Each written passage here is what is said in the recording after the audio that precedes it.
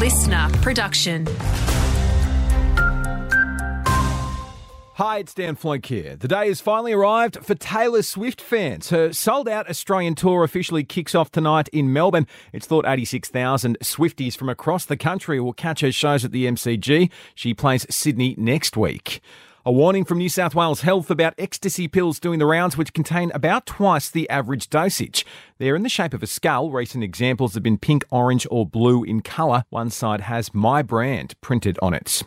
The Newcastle Light Rail Line's celebrating its 5th birthday tomorrow. Over 4 million passengers have taken a ride since the first tram rolled onto the tracks back in 2019, and the service is getting more popular, with numbers almost back to pre-pandemic levels. Tegan Hughes from Keola's Downer says it's also been fairly incident-free. Newcastle Light Rail is quite a reliable service with over 98% on-time running for the 6,500 trips it completes each month. Now, when it comes to extending the line, the state government's planning to put plans for a future mass transport corridor up for display in the first half of this year. Taking the line to Broadmeadow remains Council's priority.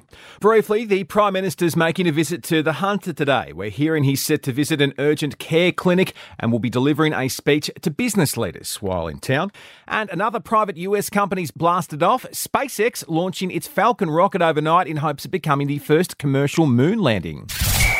Updating sport, the NRL All-Stars kicks off tonight with the men's and women's side playing a doubleheader in Townsville. We have a few Night Stars in action, with forward Adam Elliott featuring in the men's Indigenous side. His Newcastle teammates Dane Gagai and Leo Thompson in the Maori side. Men's Indigenous captain Latrell Mitchell says it's an honour to skipper the squad. I just think for me it's been a long journey, definitely through my career, and this game is probably at the top of my, one of my accolades that I've achieved. While in pre-season challenge action overnight, the Doggies beat the Storm 24-12. The Knights' trial match against the Sharks is tomorrow.